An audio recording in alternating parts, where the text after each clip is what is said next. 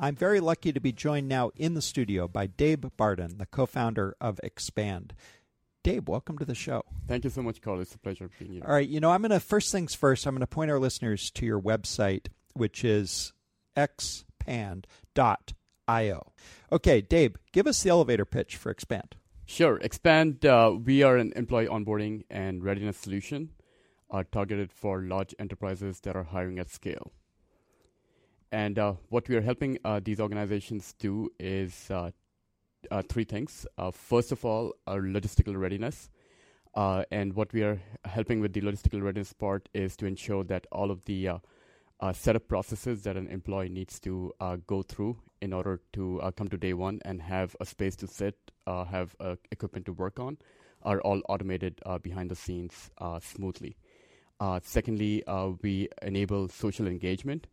And what we mean by social engagement in this context is the ability for a new employee to actually start building a social network within the organization with people that have common backgrounds as them.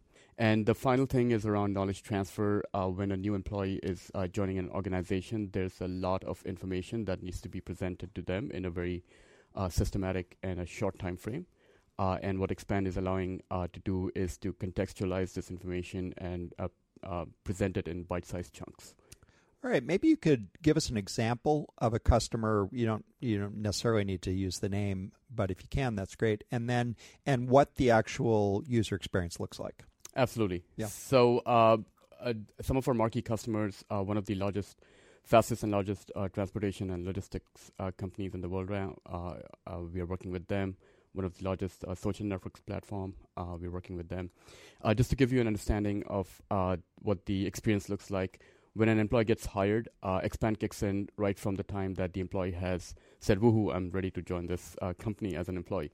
And then Expand automates the process of creating the offer contract. And as you can imagine, creating an offer contract in a global enterprise is a highly complicated process, especially if you're hiring in multiple geographies. You have to comply with lots of regulations.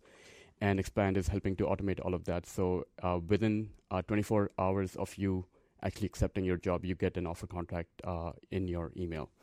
And from once you have accepted the offer, then we go into the actual pre-boarding and onboarding experience. And what that includes is to automate everything from provisioning your equipment. So for example, Carl, if you're joining as someone in the sales group, you would probably need a Surface tablet. You would probably need a mobile phone with AT&T network on it. You'd probably need business cards. And Expand allows the teams to completely automate that, so the onus is not on the employee or the hiring manager to scratch their head and figure out how they get these things for you.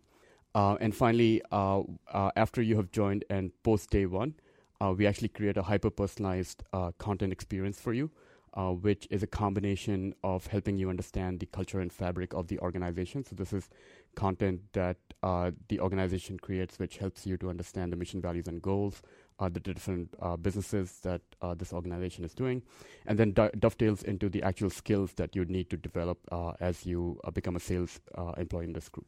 All right, super helpful to make that clear. It all sounds like stuff that I definitely would not want to do myself, or that I would love to have somebody help me with.